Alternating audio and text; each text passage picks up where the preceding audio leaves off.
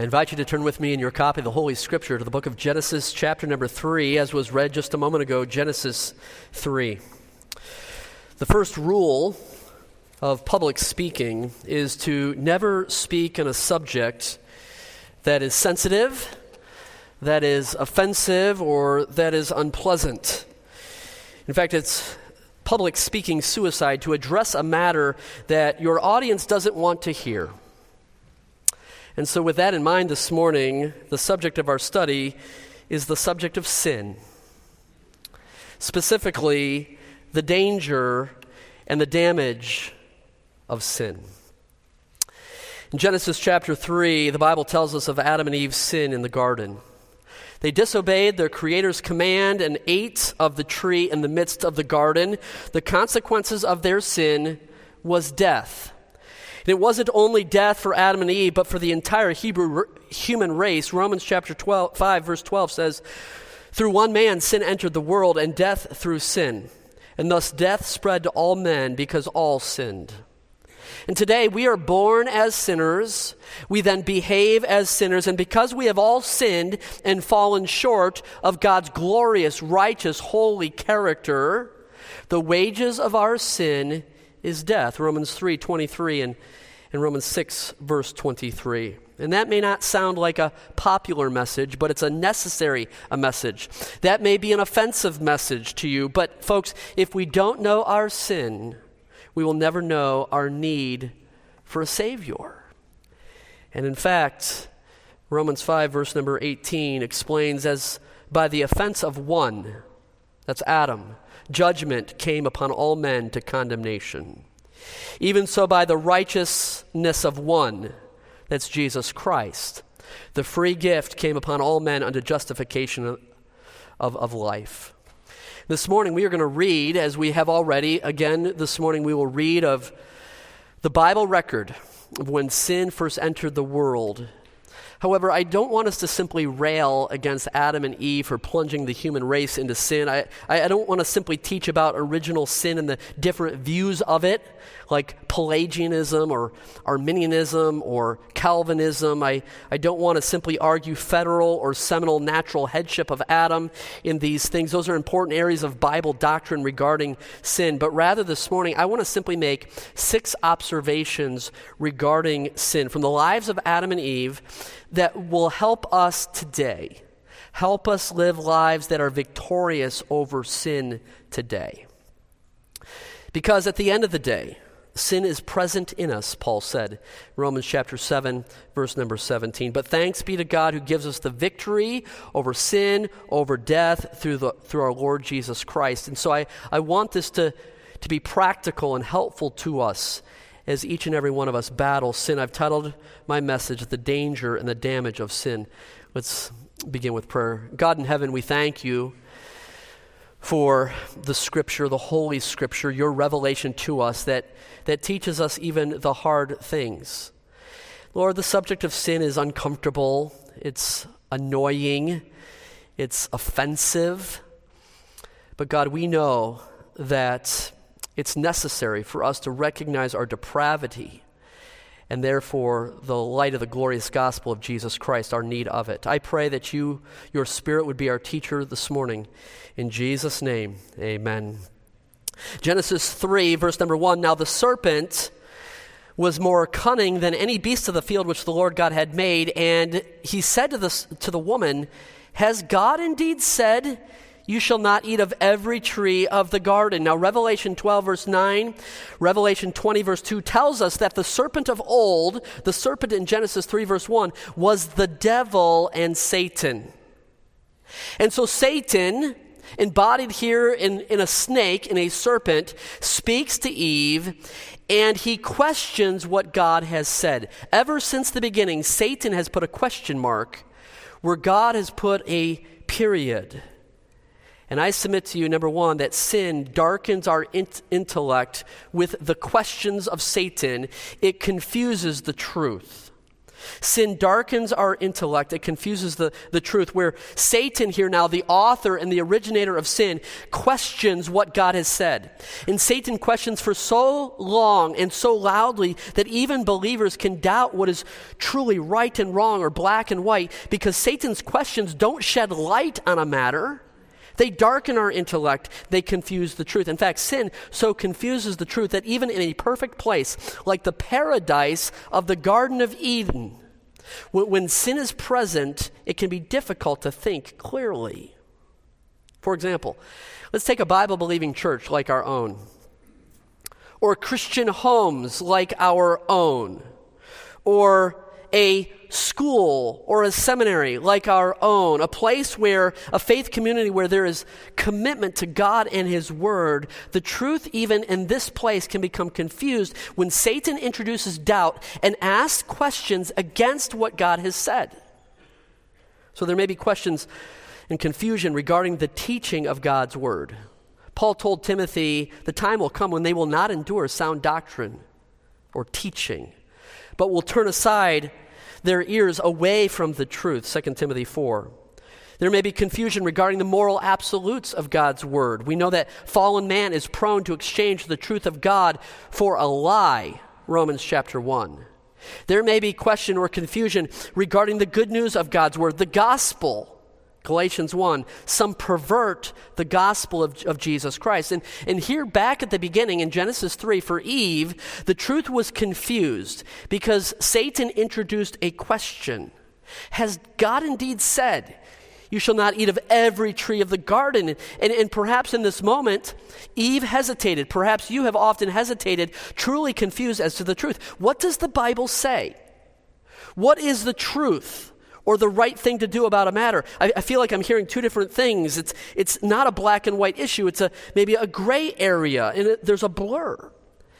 And Satan questions in this case is the original gaslighting, as it were, where Satan's questions introduce doubt, confusing the truth, and it darkens the intellect of Eve. But Eve's reaction was a good one, and she repeated God's instructions. Look at verses 2 and 3. And the woman said to the serpent, here's the answer. We may eat of the fruit in the trees of the garden, but of the fruit of the tree which is in the midst of the garden, God has said, you shall not eat it, nor shall you touch it, lest you die. And folks, I believe that we should applaud Eve at this point now in verses 2 and 3, for she's rehearsing the truth. She's speaking the truth back to the questions of Satan and the doubts of her own mind and heart. And there is power in that. In fact, David declared, your word have I hid in my heart, that I might not sin against you. And David knew that if he memorized the truth, God's word, his instructions, when Satan introduced doubt and question, David could remind himself of what God had said. In fact, that's the very same weapon that Jesus used in the wilderness when he was tempted by Satan. Jesus didn't reason with Satan, but rather Jesus answered, it is written, thus says the Lord. And for Eve, she rehearsed what God had said, and Satan then had to attack in a different way. Verse number 4, then the serpent said to the woman, you will not surely die. I would offer you this, sin dulls our fears, and it combats our conscience. It dulls our fear, and it combats our conscience. Satan said that's not true. Don't worry about death. Don't fear death. But fear is a good thing, for it gives us pause. We tell our children, don't touch the stove because you may get burned. Don't run in the street, you'll get hit by a car. Don't drink and drive, you'll have an accident. Don't eat of the tree in the middle of the garden, you will die. But I can imagine Satan talking to Eve in the vernacular, saying, that's so not true. Your parents are just overprotective. They never let you do anything. You're old enough to handle it. Everyone else is doing it. They're just trying to scare you or control you. But the problem is, in the presence of sin, there is combat against our consciences. We call it a seared conscience. We call it quenching the Holy Spirit. And the healthy pain and fear of our conscience becomes dulled so that we're no longer afraid of sin or its consequence. So how is it that we can know that God is omnipresent, omniscient, always with us and watching over us, but yet we still obey his commands? How is it that we can know that we will stand before God someday and give an account of the things that we have done, and yet we have no fear of him? We have lost the fear of God when confronted with sin. And it dulls our fears. It combats our consciences. In the Old Testament, the fear of God kept men trembling outside the tabernacle, waiting to see if God would accept their sacrifice. And now we don't fear the consequences of sin because we don't fear God. In fact, I should create a slogan: no fear. But that's already been created and marketed. It's too late for that one. The Bible says in Proverbs 8, verse 13, the fear of the Lord is to hate evil. And the degree that you hate evil and wickedness and sin is the degree that you fear the Lord, but yet we're dulled to sin and the consequences of sin. If you have a sensitive conscience, praise the Lord for that, and never suppress that. Look at verse number 6. So when the woman saw that the tree was good for food, that it was pleasant to the eyes, and a tree desirable to make one wise, she took of its fruit and ate. She also gave to her husband with her, and he ate. All right, let's think about this for a moment. How many times do you think Adam and Eve walked through the Garden of Eden and looked at that tree before they ate its fruit? Remember, the tree is not in the perimeter or the fringes, the outskirts of the garden. It's in the middle of the garden. It's at the intersection or the crossroads of every time they would traverse that garden. Maybe once, twice, 3 times, multiple times a day. It's there. They can't miss it. But all of a sudden now, Eve looks at that tree this time, and it somehow looks different to her. It's irresistible to her. It's so tempting to her. You see, sin distorts our vision, and it creates lust. Sin distorts our vision and it creates lust. And Satan knows how to use our eye gate to cause lust in our hearts and make us fall. It was in his Sermon on the Mount in Matthew chapter 5, Jesus said, whoever looks on a woman to lust after her commits adultery with her in his heart. Therefore, he said in verse 29, if your eye offends you, pluck it out.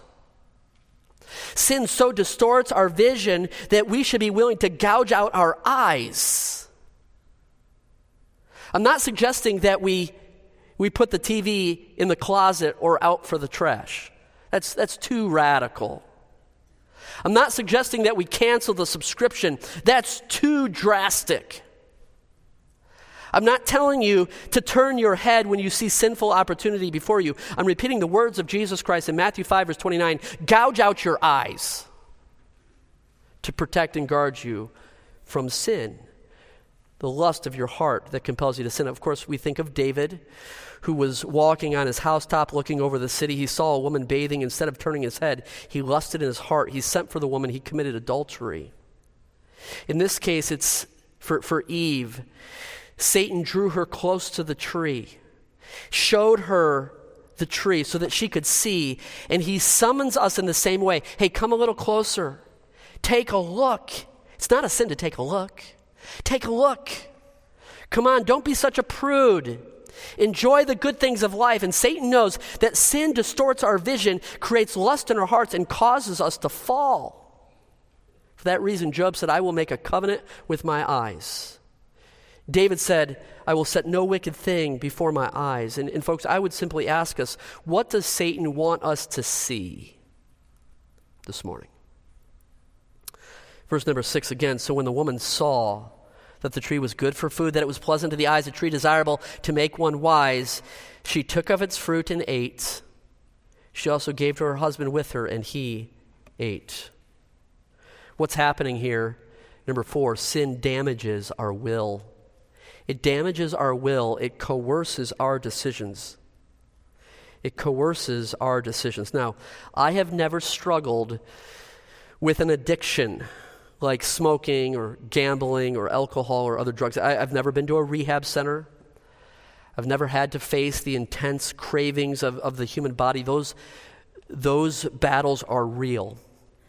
However, folks, I am a sinner, and I know how hard it is to say no to sin in the heat of the moment.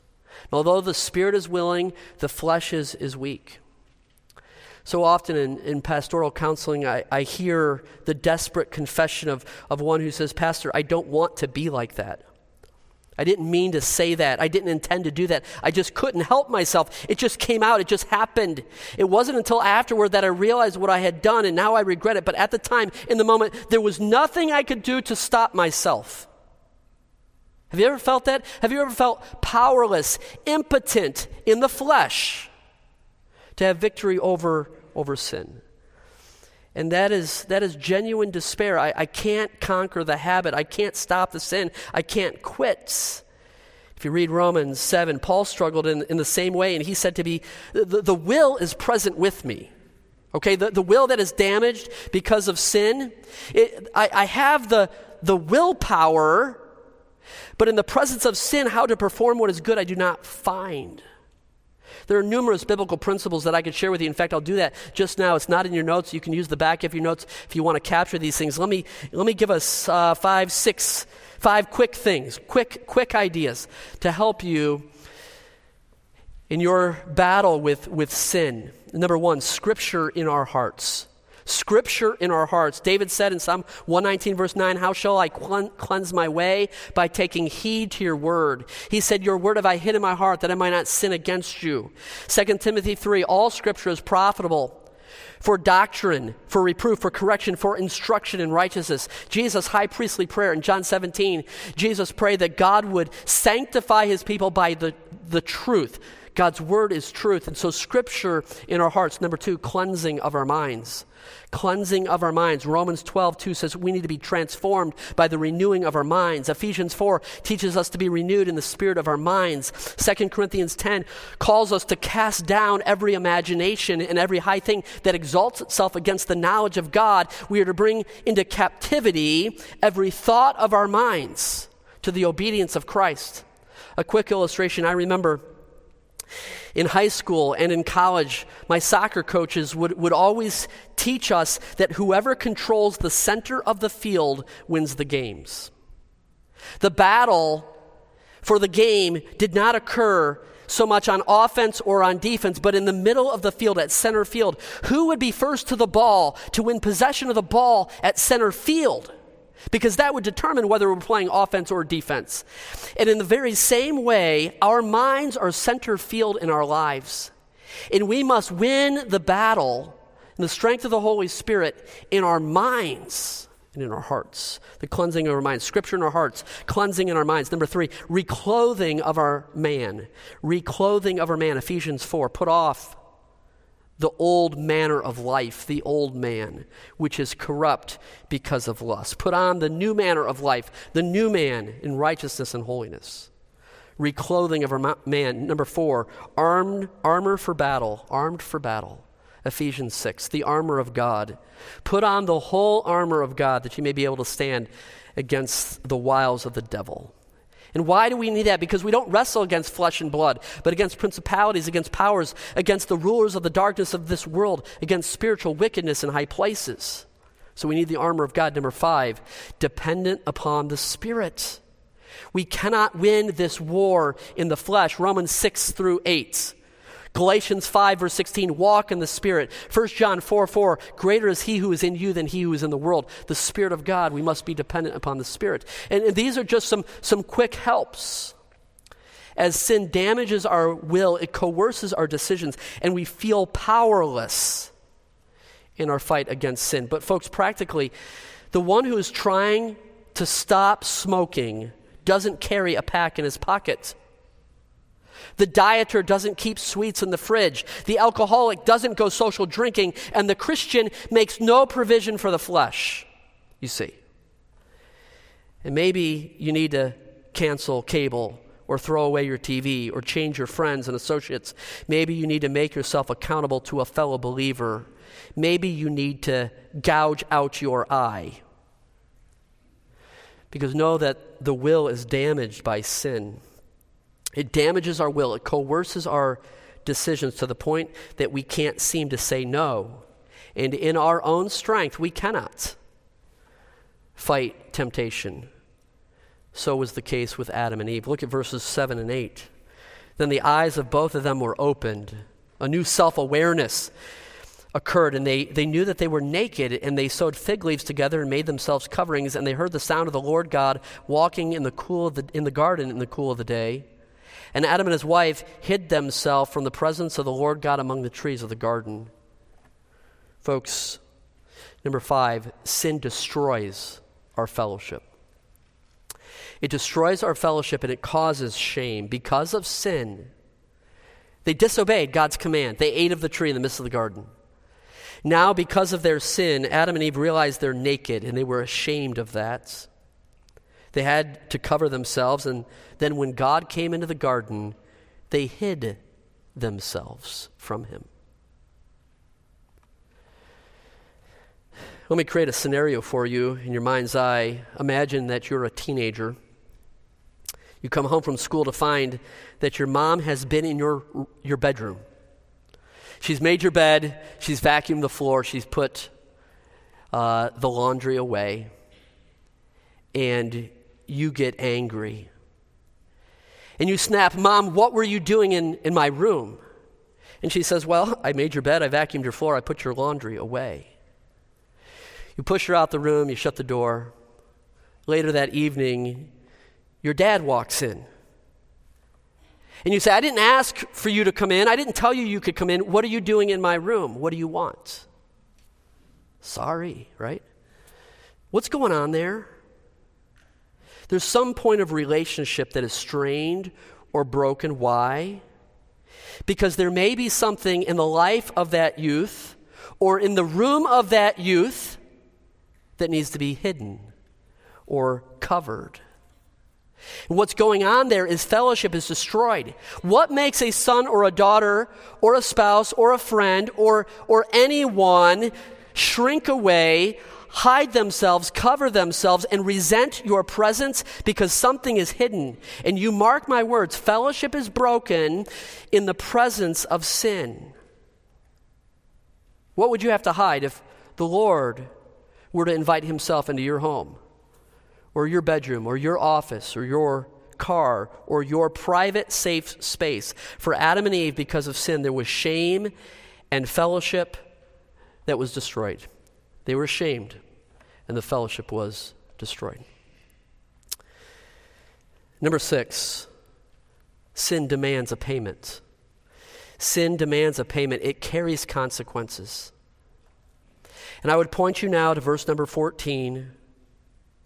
So the Lord God said to the serpent, "Because you have done this, you are cursed more than all the cattle, more than every beast of the field. On your belly you shall go, and you shall eat dust all the days of your life." The serpent, of course, is cursed here to crawl on his belly. In verse number 15, we won't read it just this morning. It's the first reference to the Messiah. It's the proto-evangelium, the first gospel. We're going to look at that next week. But verse 16, to the woman he said, "I will greatly multiply your sorrow and your conception. In pain you shall bring forth children. Your desire shall be for your husband. He shall rule over you." There's pain in childbirth, and there's conflict and a power struggle that occurs there between a married couple. Verse 17, then to Adam he said, "Because you have heeded the voice of your wife and have eaten from the tree of which I commanded you, saying you shall not eat of it. Cursed is the ground for your sake, and toil you shall eat of it all the days of your life. Both thorns and thistles it shall bring forth for you. You shall eat the herb of the field, and the sweat of your face you shall eat bread, till you return to the ground. For out of it you were taken, to dust you are. For dust you are, and to dust you shall return." And so creation is cursed, thorns and thistles and weeds, and Adam is cursed, attached to the ground, the consequence of his labor. And I've water skied quickly over these verses because they are trivial in comparison to the consequence of sin to our Lord Jesus Christ. Okay, so having a baby is painful. And work is painful. There are weeds and thorns and thistles, and the snake has to crawl on his belly. Those are some short-term material consequences of the fall, of sin. But ultimately, the greatest consequence of our sin fell to Jesus Christ. And I began this morning by citing Romans 5, verse number 12, whereas by one man sin entered the world, and death by sin, so death passed upon all men, for all have sinned, okay? But the counterpart for that remedy to sin, or the counterpart remedy for sin, is then the resurrection of Jesus Christ. And so I would offer you this: therefore, by the offense of one, judgment came upon all men to condemnation. Even so, by the righteousness of one, the free gift came upon all men unto justification of life. Folks, what we read of in Genesis 3 is not just a historic account of the first man and woman, but it is the ground for the gospel. Because of the fall of man, because of sin, Jesus Christ had to go to a cross, shed his blood as the only perfect, sufficient sacrifice for our sins. The Lamb of God had to die for this sin and for our sin. This morning I submit to you, not Adam and Eve in some program to reform humanity. I offer you Jesus Christ. The one free gift of salvation came through Jesus Christ for the justification of life. Your biblical worldview, your Christian worldview, your theological understanding of all that is Christianity starts right here. And it concludes with Jesus Christ. Genesis 3:15 we'll study next week, the proto-evangelium, the first gospel, where the seed of woman is prophesied that Jesus Christ would come and redeem us from our sin. Let's pray. God, thank you so much for this hard subject. Or the subject of sin it's not comfortable, it's not enjoyable. Lord, we would just as soon have a message of health and wealth and prosperity, of something that would make us to feel good. But Lord, we know that we are sinners by birth and by behavior. We know that we are in need of a Savior. God, I pray that you would help us to have victory over sin in the power of the Holy Spirit as we walk in obedience to you. In Jesus' name I pray. Amen.